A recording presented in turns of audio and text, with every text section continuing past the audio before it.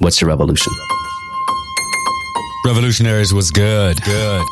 Today's episode is brought to you by the Rogue Media Group, which is a veteran-led integrative marketing agency with affiliated networks that reach nearly 1 million multicultural professionals, business owners, and public policymakers. RMG, as it's affectionately known, was founded in 2013 by my dude, Maximilian Hamilton, and has grown from a single offering to a multifaceted media company that offers everything from media planning and buying to written content development, sponsorship consulting, and conference development, as well as digital marketing, custom video, DEI strategy, personal branding, and speaker sourcing. RMG's signature program, one that I was able to MC last year, is the 5th annual Fuel, the Ultimate Men's Summit. It will take place this year in November, the 9th through the 12th, 2023, in Houston, Texas. The annual summit is a gathering of 500 plus CEOs, professionals, entrepreneurs, and thought leaders. Participants will explore and discuss advancing the mobility of Black professionals, entrepreneurs, and business leaders.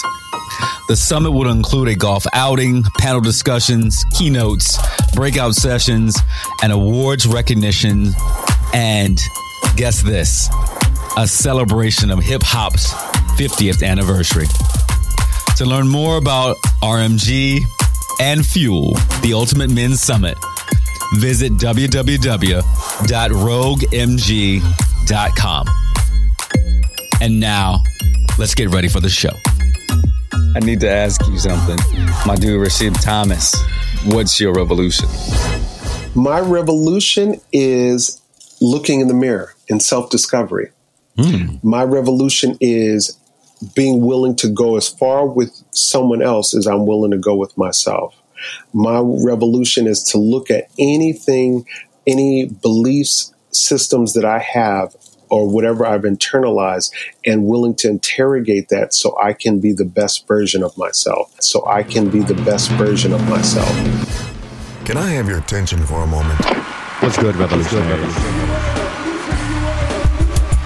Welcome to the What's Your Revolution show, a show for men and the people who love them, where we discuss how men can find and embrace the revolution within themselves, where people can find and embrace the revolution within themselves. I am your host, Dr. Charles Corprew. What's good, revolutionaries? I hope all is well. And as we say on every show, I hope that you are finding your way, that you are finding your revolution, and that you are finding your community, that you're sitting in with your people and your midwife. I want to give a shout out to my boy, Dr. Travis Batts, who helps me run our Revolt and Revolve show. I want to shout out to my team, Sarah and Speedy and Seiko, who make this go. I want to say thank you to all of you revolutionaries who listen in every week and imbibe, that's my word, imbibe the information that my guests give to you, and then go out and be the most revolutionary versions of yourselves. It is because of you that this show continues to exist. And I want to say that I love you. I love you. I love you. As you know, we've been doing this show for 6 years, and sometimes we like to bring back our favorite guests, right? Some of the people who have been the most prolific, the most resonating, the most resounding, right? They have dropped deep thoughts and you're like, wait, he just said what?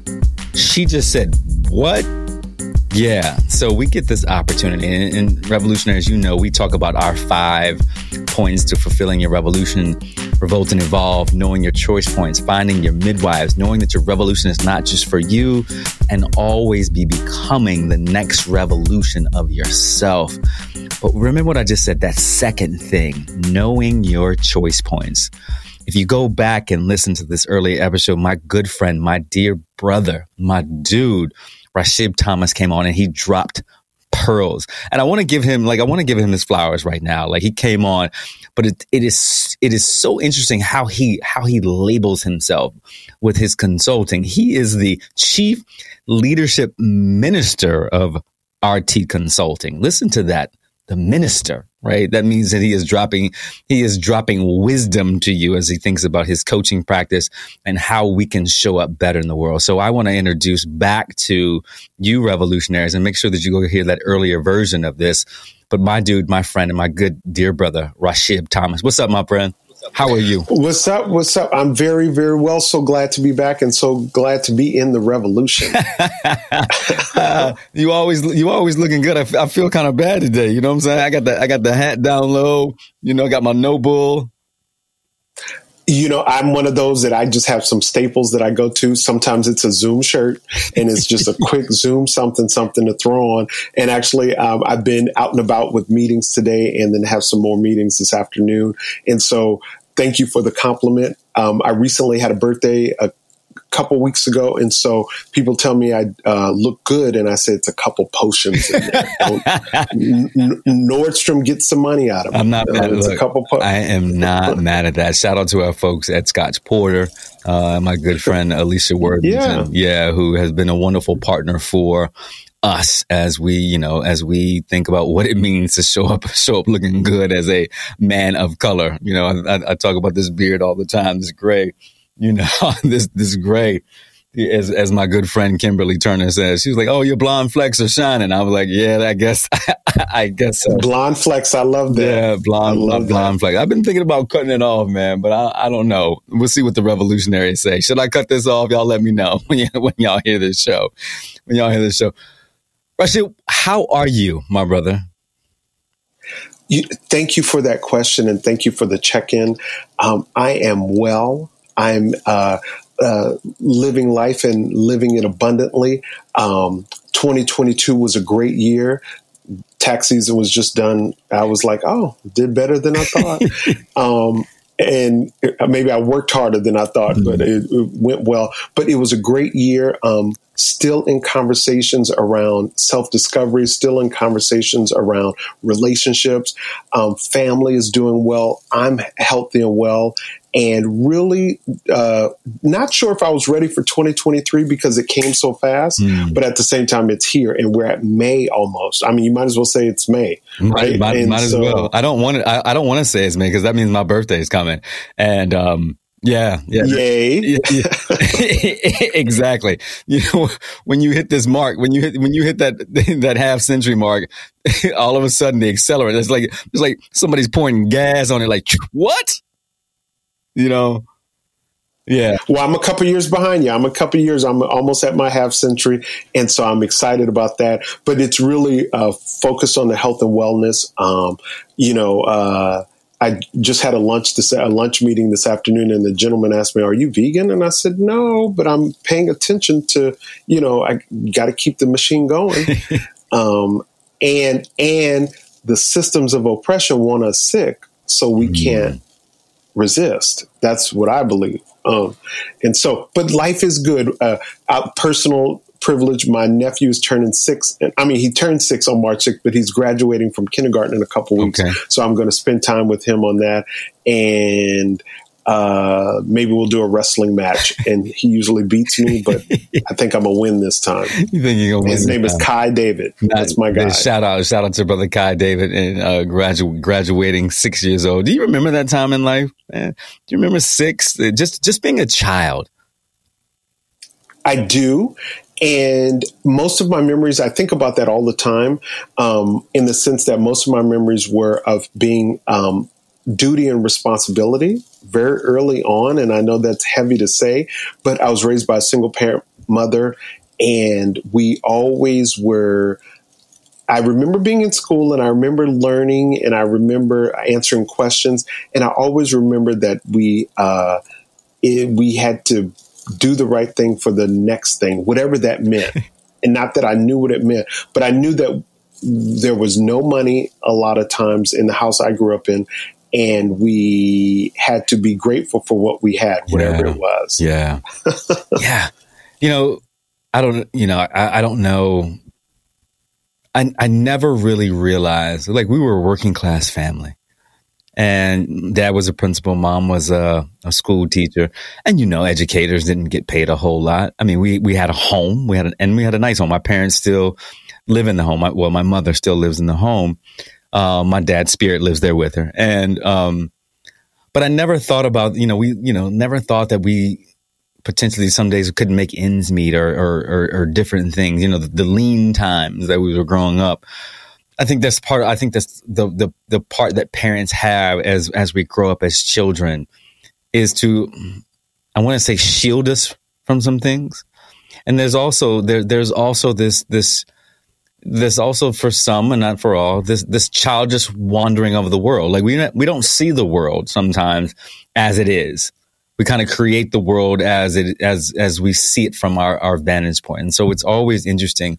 And the reason why I ask you that question is that the ability to play, and we've talked about this so much at length on the show recently, Rahshib, is that as we get older, the more, at least for me, the more that I still want to play. I want to play childish games.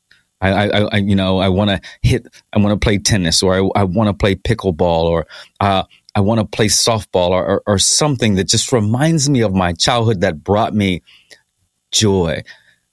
How are you, because you said that, how are you bringing joy into your life right now? What are you doing? Thank you for that question again. And I want to tack on to what you were saying around, it was during the pandemic, maybe 2021, that I hadn't realized I hadn't played, or I hadn't accessed that level of childhood joy.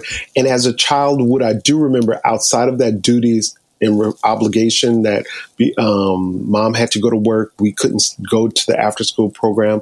I also remember having fun doing those like mail order type.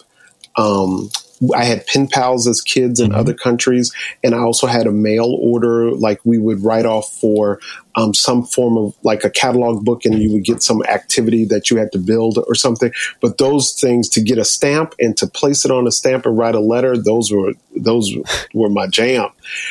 Today, how do I find joy? It's what comes up for me when you ask that question. It's a couple things. One is being in nature. So pre-pandemic, I really wasn't out in nature that much. I mean, other than going to meetings. But now I go sit in the park, and now I, lay in the grass or have lunch outside, even on the weekends when there is no meeting. If I have, if sometimes some of my meetings, if we're near a park, I say, hey, do you mind if we grab takeout and go sit in the park? I love that. And then the other thing is finding joy is community. Yeah. So being in relationship with people, yes. Like outside is fully back open. The pandemic is over. May 11th, I think the federal government will say that the pandemic has come to an end. Wow. But I believe so. So a lot of my friends who are work from home are prepping to go back in the office. Right. I transitioned with, I've had the ups and downs of, outside is open, but I'm not ready to be outside. I like the virtual stuff.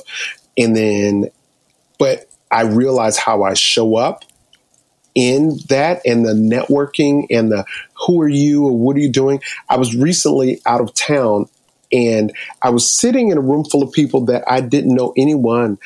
I didn't know anyone in the room other than a couple people who invited me. I remembered what I find fun in, and that's working the crowd. I'm a social butterfly. I talk about that in my book, Making Love to the Crowd. Yeah. What's going on? How you doing? How you doing? I'm Rahshib. We used to say. I'm from New York. Where do you live? And so I think it was 15 people that I think within 30 minutes I had got to all 15 people. Wow. And just hi. And I had fun doing that. Yeah. And I wasn't holding up the wall. So I was out last night. I have some things to do this weekend. And it's like when I put this on my social media the other day, when someone invites you somewhere, say yes. Say yeah. And so that's what I've been doing, and I've been finding joy in that. I gotcha. Let me ask this follow-up question, and this is a personal question, because as we get older, sometimes, at least in my world, it's harder to find community. How are you? And you live in New York. You live in a city of almost 9 million people, so it's not as hard. But for someone who is not in the robustness of New York, what kind of tips and strategies would you give them, particularly if they are transitioning into midlife or transitioning into a new area? how do they build community? Absolutely. That's a great question. We all want to know the how, right? Mm-hmm. Now, when you hear the how, I think there's a scripture out there that says there's text that says they hear the word, but they don't do the word or something like that. So if you hear it, you got to do it. And what I've learned how I build community is I show up.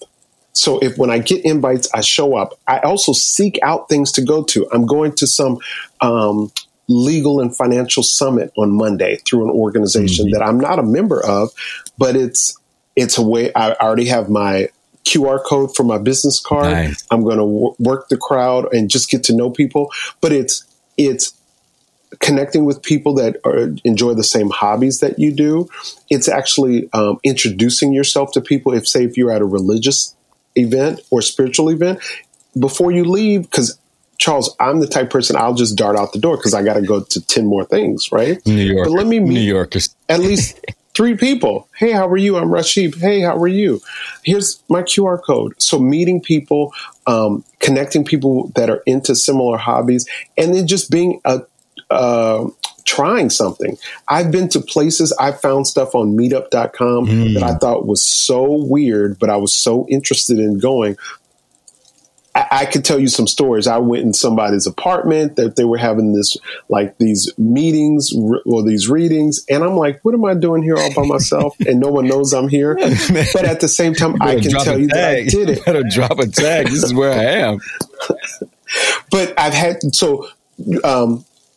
looking for connections, finding similarities around, hey, I'd like to knit, or I like to go roller skating or biking, and then showing up to the activities, running or exercise in the parks or whatnot. You ask people, hey, how do you do that? Also, a lot of people, Charles, don't want to speak to other people. If not now, then when? Right. If not you, then who? Wow. Right? Yeah. I speak to people on the airplane and had business deals after that, or people say, you spoke to someone on the airplane? I said, we're sitting next to each other for 9 hours. Why wouldn't I say, what do you do? Exactly. Who are you?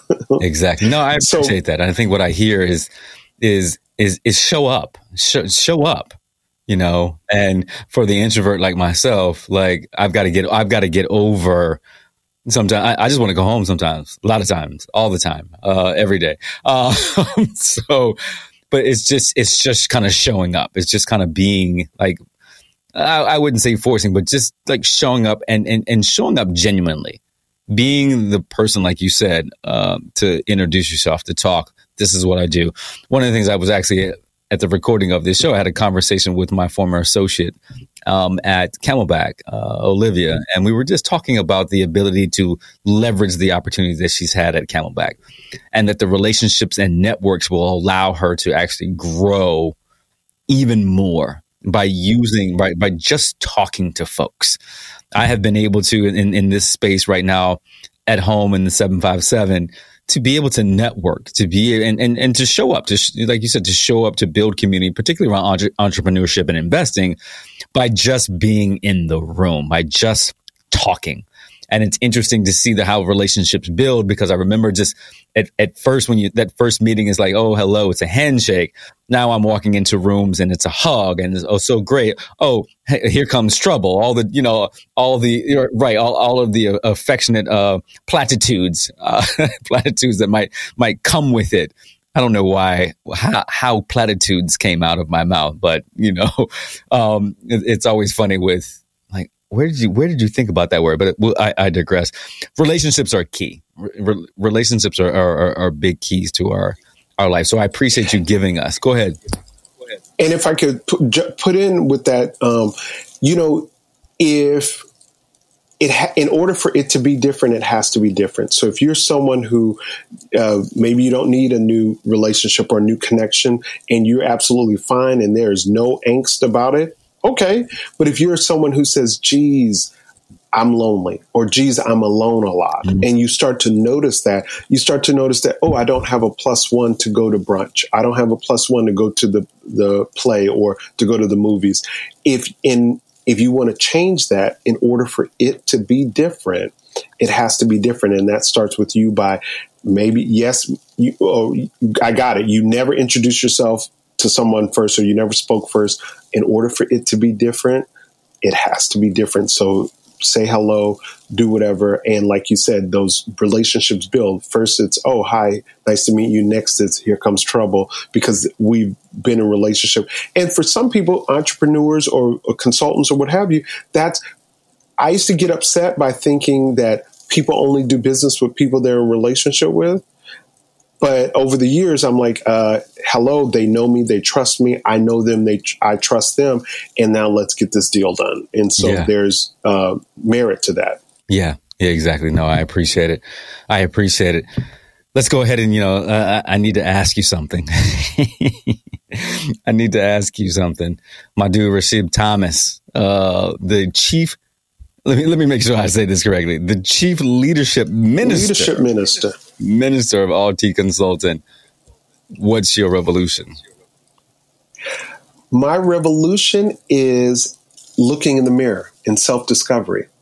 My revolution is being willing to go as far with someone else as I'm willing to go with myself. My revolution is to look at anything, any beliefs, systems that I have or whatever I've internalized and willing to interrogate that so I can be the best version of myself. I say that because the work that I'm doing, not just with coaching, but with diversity, equity, and inclusion with clients, it's a lot of identity work up front before you can move on to working with other people and then interrogating systems. And I find that across all spectrums, a lot of people don't want to do the internal work of looking at identity. And I say that because I was working with a group of Black professionals, and we often say, oh, that's not our stuff. That's their stuff, the dominant culture stuff. But we're getting the same images and we're getting the same misinformation that they're getting. And so if you're not interrogating how you've internalized it, then, and I had to interrogate that as a 20-year HR professional, I was the gatekeeper.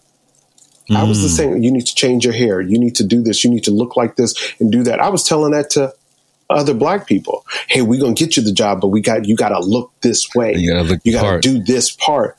I was reinforcing dominant culture, and so I've not only that, so I've been willing to look in the mirror and interrogate my own belief systems.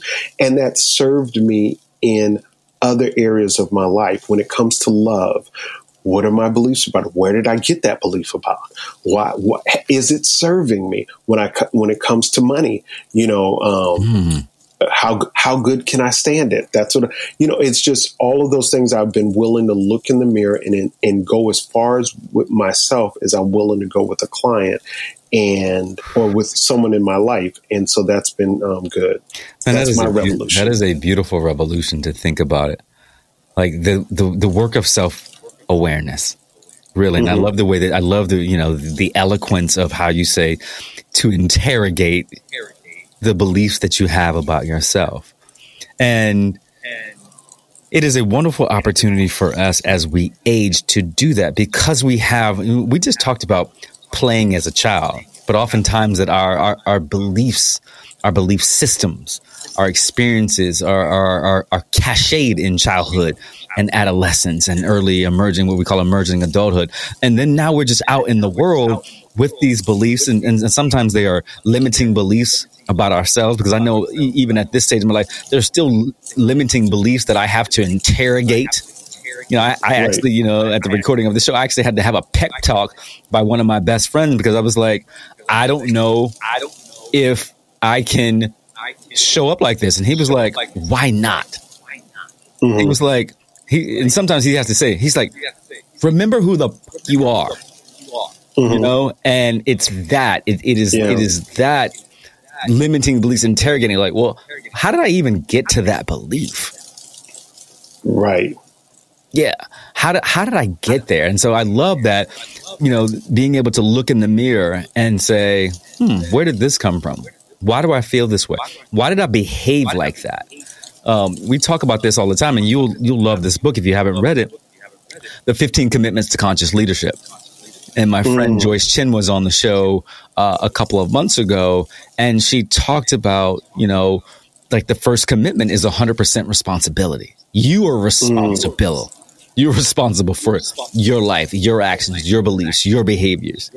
So what I'm saying is I love that we must all do an interrogation. That should be at the forefront of every revolution, is an interrogation of who we are. We've got to revolt from something to evolve into something else. And you know, when you say the responsibility, I'm so glad Ms. Chen said that in her book. There's power, there's ownership, there's ability. I have an power and ability to respond when I am responsible for self. It could come with age sometimes, right? Because you're saying, well, where did that come from? I a couple of years ago, it was last year, I was getting ready for something very huge in my work that I do. And I looked at my life and I started to interrogate some of my beliefs, right? And I realized, Charles, that I had worked on Rahshib as a young adult, a young corporate professional, and I also worked on just cleaning up some things from teenage years, right? You know, that pubescent stage, exactly. puberty stage where I was a mess or 2 left feet. I realized I had not worked on self as a child. And it caused me to go back to my childhood home in Seattle, Washington, or Tacoma, outside of Seattle. And Charles, when I tell you I sat in the car outside of the apartment we lived at, because I can remember the little boy looking out the window, and I didn't know the words for I'm not enough or I don't matter. I didn't say that. But whatever it was, you can't have this toy, or we can't do it at this time. Whatever it was, I made up something about myself that is still present. Yes. And so I forgave myself. I was grateful for the circumstances. I was grateful for the lessons. And I also looked at what worked, because single parent mom raising 2 kids in, the 80s and the 90s, in predominantly Black neighborhoods, that could have been, there were so many things that were trapping young adults, right? Young kids. And so I went to my elementary school. I was scared that they were going to think I was a weirdo, right? But I walked around here's the thing. I walked from my apartment door to my elementary school, where I went to kindergarten in 1st grade. That was a 15-minute walk. I could never think of doing that with my 6-year-old nephew. He's getting in a car and he's being brought to school. We had to walk by ourselves, and nothing happened. But at the same time, who was that little boy, and what was he thinking while he was walking? And so I had to interrogate that little child. I had never done that before, and so it got me really clear for something that I stepped into. And so so when I had a successful event, I was actually getting ready to do an event, and when I had a successful event and the accolades and the pats on the shoulders, I was really proud of myself that I had whatever I was carrying, that I wasn't present to, but whatever I was carrying, I released it, and so I could step into some new things. That's a wonderful thing when you can release some of the pain and some of the garbage that we can hold on to. If we're thinking about people when they're asking and answering the question, what's your revolution? Sometimes it is just putting down the baggage that we have. And all of us have that. All of us have some sort of baggage, and that you have to identify what that baggage is and then be able to work to put it down. We talk about this. This is going to be an interesting segue for us, because revolutionaries, if you remember, Rahshib was on the show, and we talked at the outset of the show, is that he dropped a bomb. He dropped this piece of knowledge that sticks with me, and I know that it sticks with you. But even as he said that his revolution is interrogating himself, so he can make sure that he is showing up as the best version of himself, he's got to know the choice points, that happen. Knowing when, I'm falling back into old choices, or knowing when I can move into the next choice and identify. Because we talk about this all the time, is that I think there has to be some forethought about what the choices are.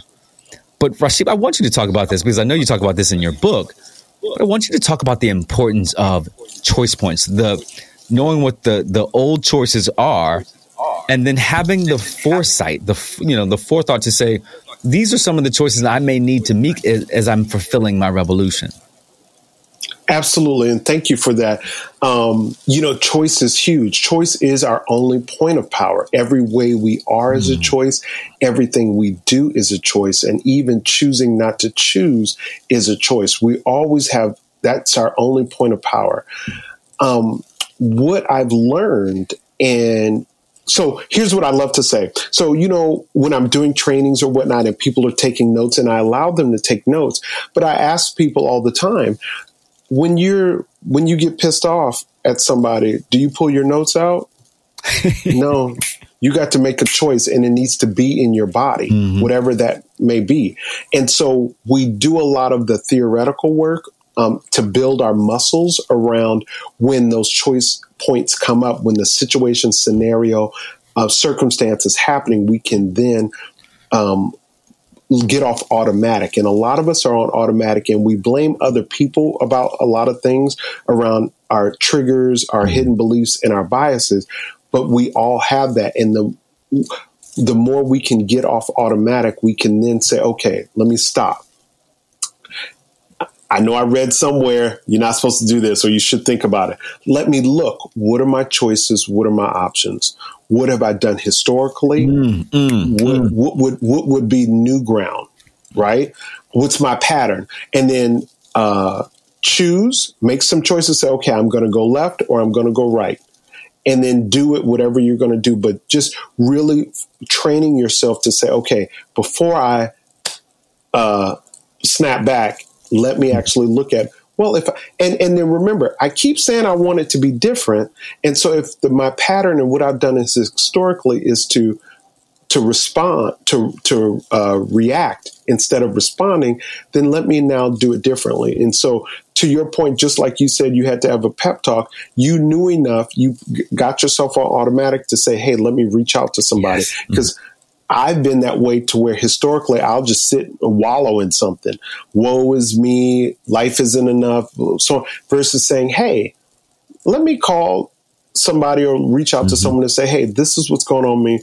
What's your take on this?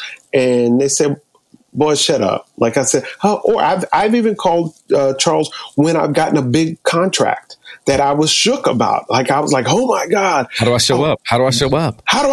Oh my God. And the people, and so, but before I would try to figure it out on my own. And then at choice point, it's like, hey, let me just talk this out, workshop it with somebody who's done this or who has experience. And then that gave me some clarity. And then I was able to move forward. And so that's what using your power of choice. You won't know who to be. I always joke. Here's what I say, because I was raised in a very religious household, and sometimes I did not learn that in the Christian faith, and I did not learn that God was a loving God from how I was raised.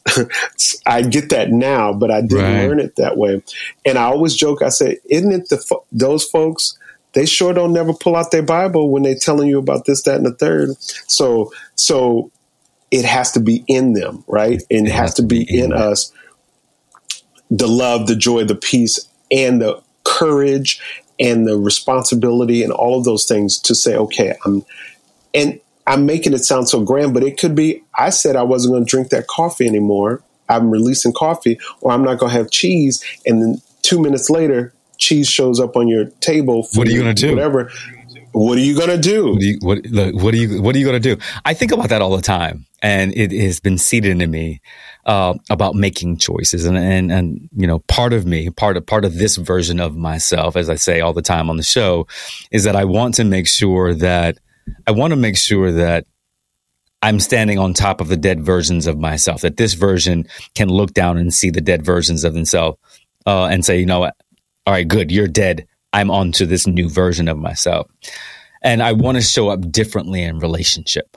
Right? I want to show, and I remember a situation where the person that I was seeing at the time, we were, one of the choices that I've made is that we're not going to have a text battle. We're not going to go to war over text. I've lost relationships over text because, texting and conversing are the worst thing. A text conversation, particularly when you're in conflict or chaos in a relationship, is the worst thing. And the worst. So I promised myself that I was not going to do that anymore. And so I got into a conversation with the person that I was seeing, and it would have been so easy because I sent a text, and to be vulnerable, the text was like, "Hey, love, good morning, thinking about you." And then it was like, here's my schedule for today. Let's see when we can connect. Well, the response was, okay, here's my schedule. And that was it. And I was like, that seemed, in my mind, I started reading tone into the text. I was like, well, that's a little curt. And you just didn't even acknowledge that I said, I'm thinking about you. And so one of the things that I learned from this 15 commitments of conscious leadership is that we have to come with curiosity. And so it would have been easy to jump in and be like, yo, well, you seem kind of distant and all these kind of things. What's going on? Or is everything all right? All of the thoughts. But I made a choice that, all right, I'm not going to read into this text. I'm going to come with curiosity and I'm going to ask a question. So I text back because I knew I couldn't call. Did you get the first text in this series? No. What did it say? I resent it. Oh, this is lovely. I miss you too. I'm thinking of you. Want to make sure that we connect. See the difference, the difference of the choice of coming with curiosity than just blowing up, which would have been a typical behavior. Like, yo, I'm feeling a little distant and you're not. But asking the curious question then led to, it actually was more of a bonding moment for us because I came with curiosity. Now I'm not perfect, right? I'm giving you one instance where you're not. I'm shocked. No, I'm giving you one instance where I made a choice because it was in line with the larger choice that I was like, I'm not going to go to war over text and I'm going to come with curiosity. So that led me to the choice point that I wanted to make. And so that's why I think that, we talk about making sure that at least, and you can lambast this or whatever. I think that you have to, when you're working on a revolution, I think that you have to have some canned choices. You have to have 3 or 4 things that these are the choices that if my revolution is to lose weight, or my revolution is to run the Boston Marathon, or my revolution is to show up better in a relationship, I think, and you can tell me if I'm wrong, I think that you have to have 3 or 4 or 5 canned choices to know that I need to make these choices. I need to know going in. What do you think about that? I think that's very good. And thank you for sharing that story. You know what I also heard? I'm going to come back to what you said. I also heard in making the choice to ask a clarifying question, some of your listeners and some of us, we have to look at what's the fact and what's a belief. That's something that I talk about with people often. So the fact is they responded saying, hey, here's my schedule. Anything else was a belief. For clarification, you got clarity. And I say that because, it happens to people when your coworker doesn't speak to you in the morning when they walk past you. The fact is they didn't speak. Anything else was a belief. They could have been. And then when you interrogate or you ask clarifying questions, that's when you find out, oh my God, there was an emergency and they had to run back to their desk. And you were like, you had made up. They were, no, they didn't. Oh, you ain't speak to me? Oh, I got you. I got this you. How we? This is how it is. How we gonna do this today, huh? You're choosing violence today. So that's one. But like you said, some canned choices, absolutely, to know what works for you and know when you have success in an area, you want to repeat that success. So if you know that waking up early to get your workout in, that's my piece. Yeah. I know that I'm my best version of myself when I work out earlier. Sometimes I have to work out in the evening, but I'm the best version of myself when I work out early. And so I need to make some choices and I need to have actions that align with that. So the alarm clock or clearing the schedule, or like, I think tomorrow I need to be somewhere tomorrow very early. So that means my workout is pushed earlier in the day. I think I'm up at 5 tomorrow because I got to be somewhere. What you say? Choice points. Choice points. When you have, but having a few canned choices or things your go-to, like preparation. Let's see, I'm doing a training on Saturday. The materials, I already have them printed out. I'm reviewing them now. That's a choice that I make to review my materials. So I can have freedom with it and flow. So although I have the lesson plan, I don't need to refer to it, or it'll be very minimal because I've rehearsed it. There were times that I didn't do that. There were times that I would run into whatever scenario and think like, okay, what am I doing? And I hadn't rehearsed it. I hadn't customized it to the client. Crazy, right? And so those are things that I know that work for me and work for the life that I dream about. And last thing I'll say is, you talked about old versions of yourself. I agree with that. Here's what I say, or dead versions of yourself. People don't change, they transform or they grow. I'd like to think, because when the universe made us, brilliance and everything extraordinary was already given to us. Yes? Would you agree with that? Everything, all the tools. And then life circumstances, life started lifing, and some of us forgot how to access it, didn't know how to access it, stopped accessing whatever the brilliance, the tools that were given to us. And then as we grow and transform, we keep accessing what's already there, what's been hidden, what's been covered up. Now, for some of us, especially us Black folk, melanated folk, some of us, it's been covered up through generational trauma, right? And so we're actually tapping into our core and to our liberatory healing. Others, it's somewhere along the way, somebody told you weren't enough. Somewhere along the way, someone didn't give you the job offer. Somewhere they wanted to break up with you, or they told you, you don't know how to cook. I don't know, whatever it may be. And you made up something. and then we stopped accessing our brilliance. And so as we continue to tap into those things, and those choices will help us tap back into what the universe, God, Mother, Father, Earth has already given us. It's interesting. It's interesting that I appreciate you saying the last part, Mother Earth, God, the universe, all the different things, because there are thousands of people who listen to the show who have a number of beliefs, and we want to make sure that we know that you are seen and heard here on the show by saying that. And I love that. I thank you for saying that and recognizing that there's a variety of beliefs of people that listen to this show. So one, thank you for saying that. Two, you're right. Like you're absolutely right in the facet that we transform. And when you said it, I was like, we're almost like we're a phoenix. Sometimes we got to rise out of the ashes from something, but we were given the tools, and I wish sometimes that we could, there was a button where we could forget that ill, or we could forget that transgression, where we could forget that breakup, or whatever, and just move on. But there's a learning piece in all of that, right? There's a learning piece in all of that. And how do I move past those things? How do I interrogate, as we say, how do I interrogate who I am in those situations? And we'll get better.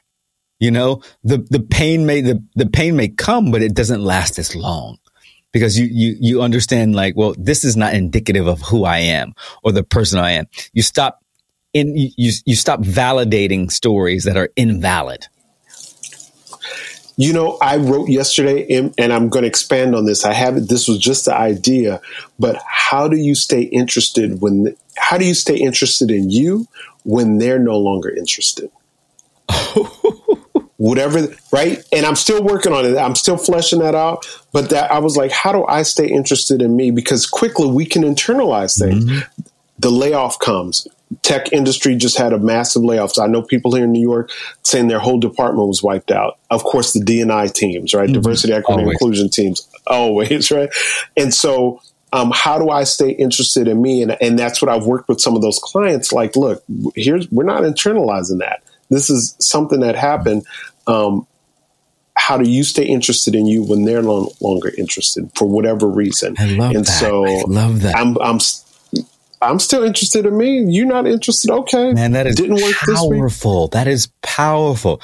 How do you stay interested in yourself when they are no longer interested? Man, I can't wait to read that. That's the revolution. That can be a revolution for so many people because we will internalize. And I say I, even at this stage, will internalize like the rejection. Like, and what the revolution is, I think that we have to pay close attention to what Brother Rahshib said earlier, is that there are facts and then there are beliefs, right? And our beliefs are the ones that dictate behavior. We've got to shift our beliefs, but like he said, just like, wow. I mean, that's a drop the mic moment. What you just said. What happens is, and I say this just like you said, I, not we, I had to look at all of the masks that I created around, I don't want to be hurt again. Mm-hmm. I don't want to be disappointed again. All of the masks that I created into where I was in a phase of, and when I work with people, you forget, you don't even know who you are because you've been so busy trying to be somebody else and not understanding who you are because of the hurt and the pain and the layoffs and all of that and the rejection and you internalizing, and all these masks show up, and then it's people sending their representatives out in the world, and then once they look at it, we do some work around getting off automatic and also looking at your choices. Then people, and interrogating and asking clarifying questions, people can see like, okay, this brought me joy. Yes. I love doing this. And then they reconnect to that. And the next time the next person is not interested, it's not an indictment on them, like you said. Oh, not an indictment. How to stay interested in yourself when someone else has lost interest in you. That is a powerful statement, because we have to stay with ourselves. We cannot lose ourselves. People will come and go. All right. People will come and go. But if you're the person that stays with yourself, that in itself, like I said, is one of the most powerful revolutions that you can have, Rahshib.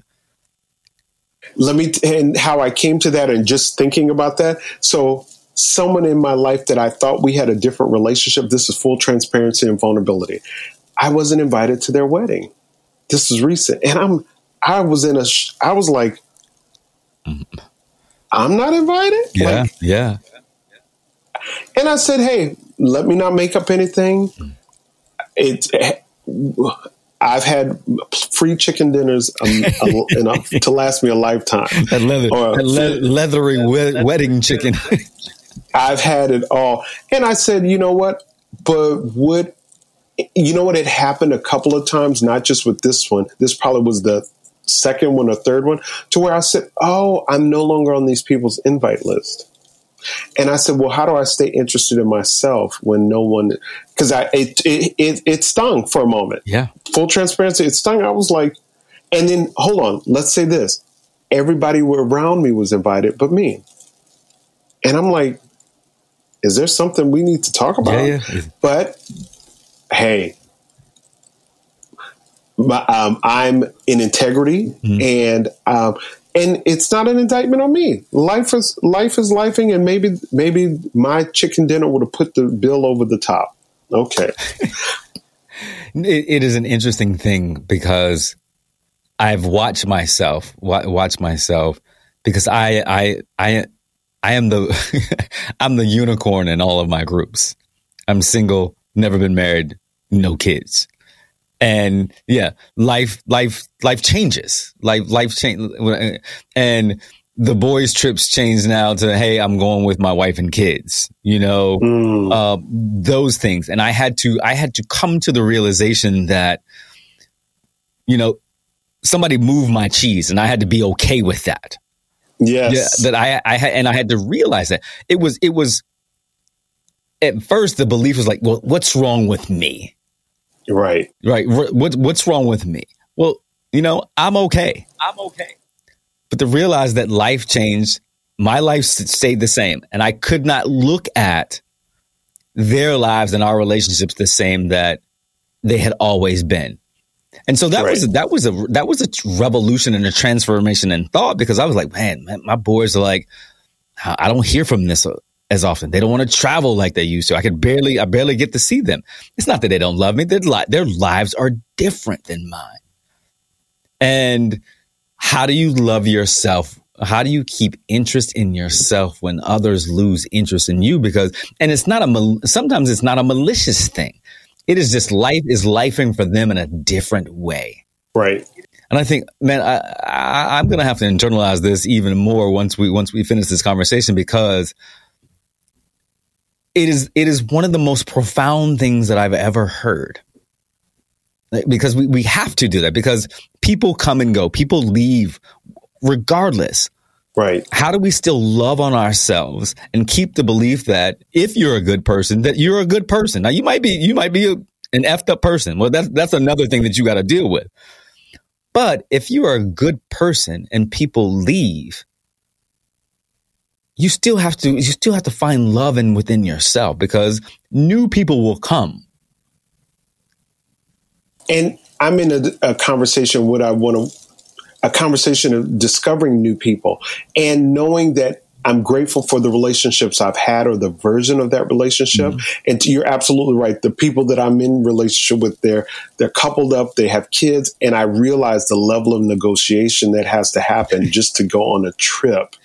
I went on a family vacation with my sister, her husband, and the nephew, and my mother. And us single guys, like, I could bounce out the bed, be at the excursion, and we're good. It's a whole negotiation. Oh, we got to eat. We got to do this and that. It's a whole negotiation, which I enjoyed. But like you said, their life is lifing differently. And so it's about continuing to build community. I'm big enough, and what I tell my clients, you're big enough you have capacity that you can find new people and you can have new relationships, and nobody did anything wrong.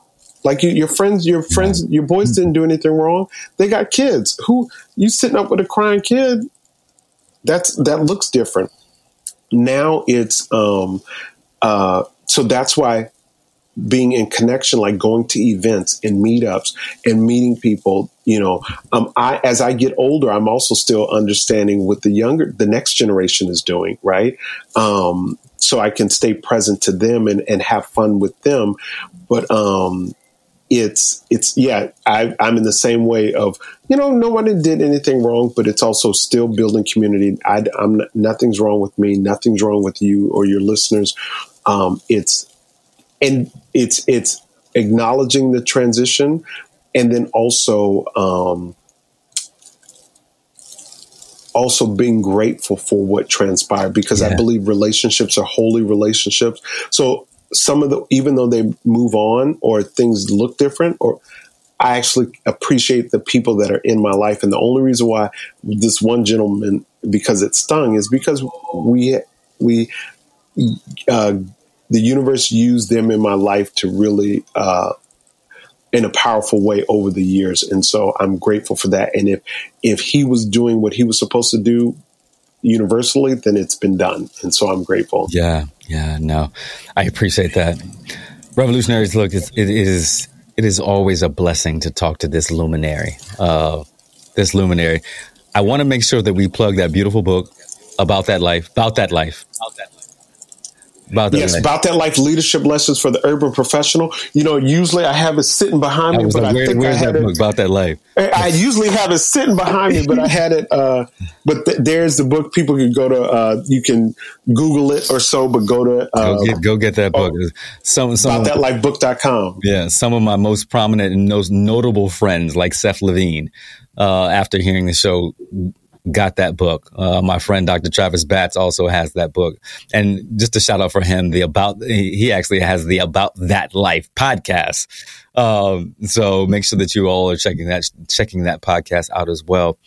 Look, brother, we're gonna land this revolutionary ship. I'm gonna ask you one question. Pick a number 1 through 5. 4. 4.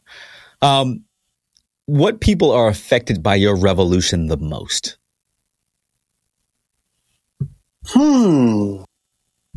What the people that are affected by my revolution are the most are the people who are seeking deeper understanding of their life and deeper understanding of how they can make their mark on the planet. And so that's what I'm experiencing. People who come seeking, I'm grateful that in some way the universe is allowing me to be the answer to their prayers. And so, and a part of their prayer.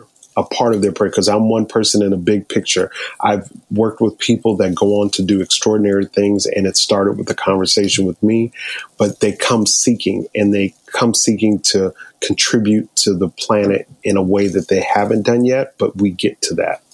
Yeah, no, I love it when people come seeking.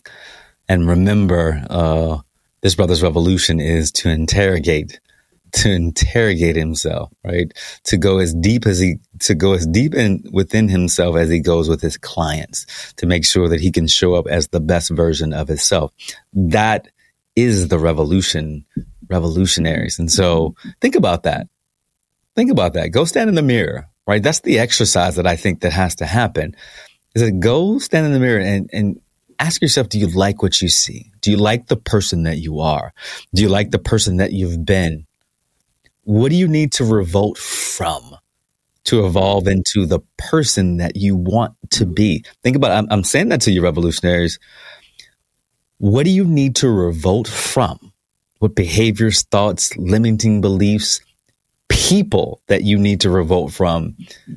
And what do you need to evolve into? What are the communities that you need to be involved in? What are the behaviors that you need to exhibit? What are the beliefs about yourself? And then once you know that, what are the choices that you have to make so you can ensure that you are fulfilling the revolution? Put 3 or 4 things that you know that have to happen as you're evolving into that person. I need to do this. I need to make this choice to ensure that I'm still down this road of being the revolutionary version of myself. You know that we love you. I said that at the outside of this show, that we love you, that we're here for you. We want to hear about what your revolutions are. So make sure that you check us out on Instagram, on TikTok, on Facebook, and on YouTube, where you can see this my dear brother and his wonderful background. Any last words, my dear brother, to our revolutionaries? Thank you for this opportunity to speak to your listeners and be in your community. I appreciate being part of your community. For the listeners, you know what I'd say, as they answer the question for themselves, what's their revolution, is we talked about choice points. Keep choosing from your vision, right? And so whatever your vision is, make the choices that align with your vision. Your vision will always tell you who to be and then what to do. So keep choosing from your vision. I love it. Thank you so much. Thank you so much, brother. And we wish you well and all that you're doing. And I want to give a shout out, give a plug. If you need quality, like excellent, amazing leadership development and coaching, please go to, I want to make sure, Rahshib, RAHSHIB, Thomas.com. We'll put it in the show notes, but reach out to this brother because it will be life affirming and life changing. So we will talk to you soon. And as we say, we hope that you have the ability to answer what we think here is the most thought provoking question of your life. What's your revolution? We'll see you soon, everybody. Take care. Peace.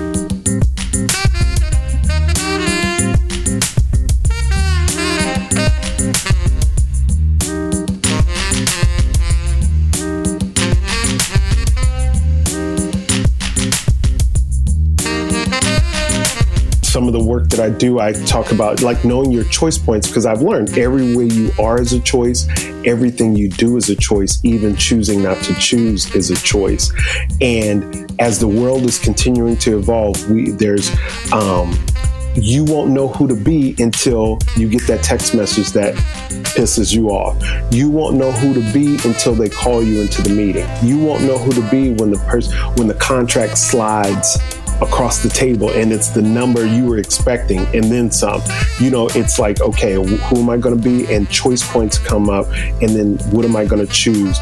And if we can be present to that and get off automatic and interrupt the automatic, right? A lot of us, I think last night I went for a walk in my neighborhood 5-mile walk, got it in, and I was coming back, and my automatic was I was going to go to the store. I was going to go to the store, and for some reason, the store near my apartment hasn't started selling watermelon yet. So I keep buying the cut up watermelon, which is expensive and inefficient. Like, just give me a watermelon so I can do it. But then I said, well, Rahshib, why is it every time you go for a walk, you feel the need afterwards to spend money? Like, oh, let me just go shop. Like, I'm going in the store getting stuff that's I don't need. And so what I got clear to, I was like, oh, Rahshib, you're on automatic. Get off automatic, and you have enough dinner items in the house, and you can wait on and I had fruit in the refrigerator, so I could wait. What's your revolution?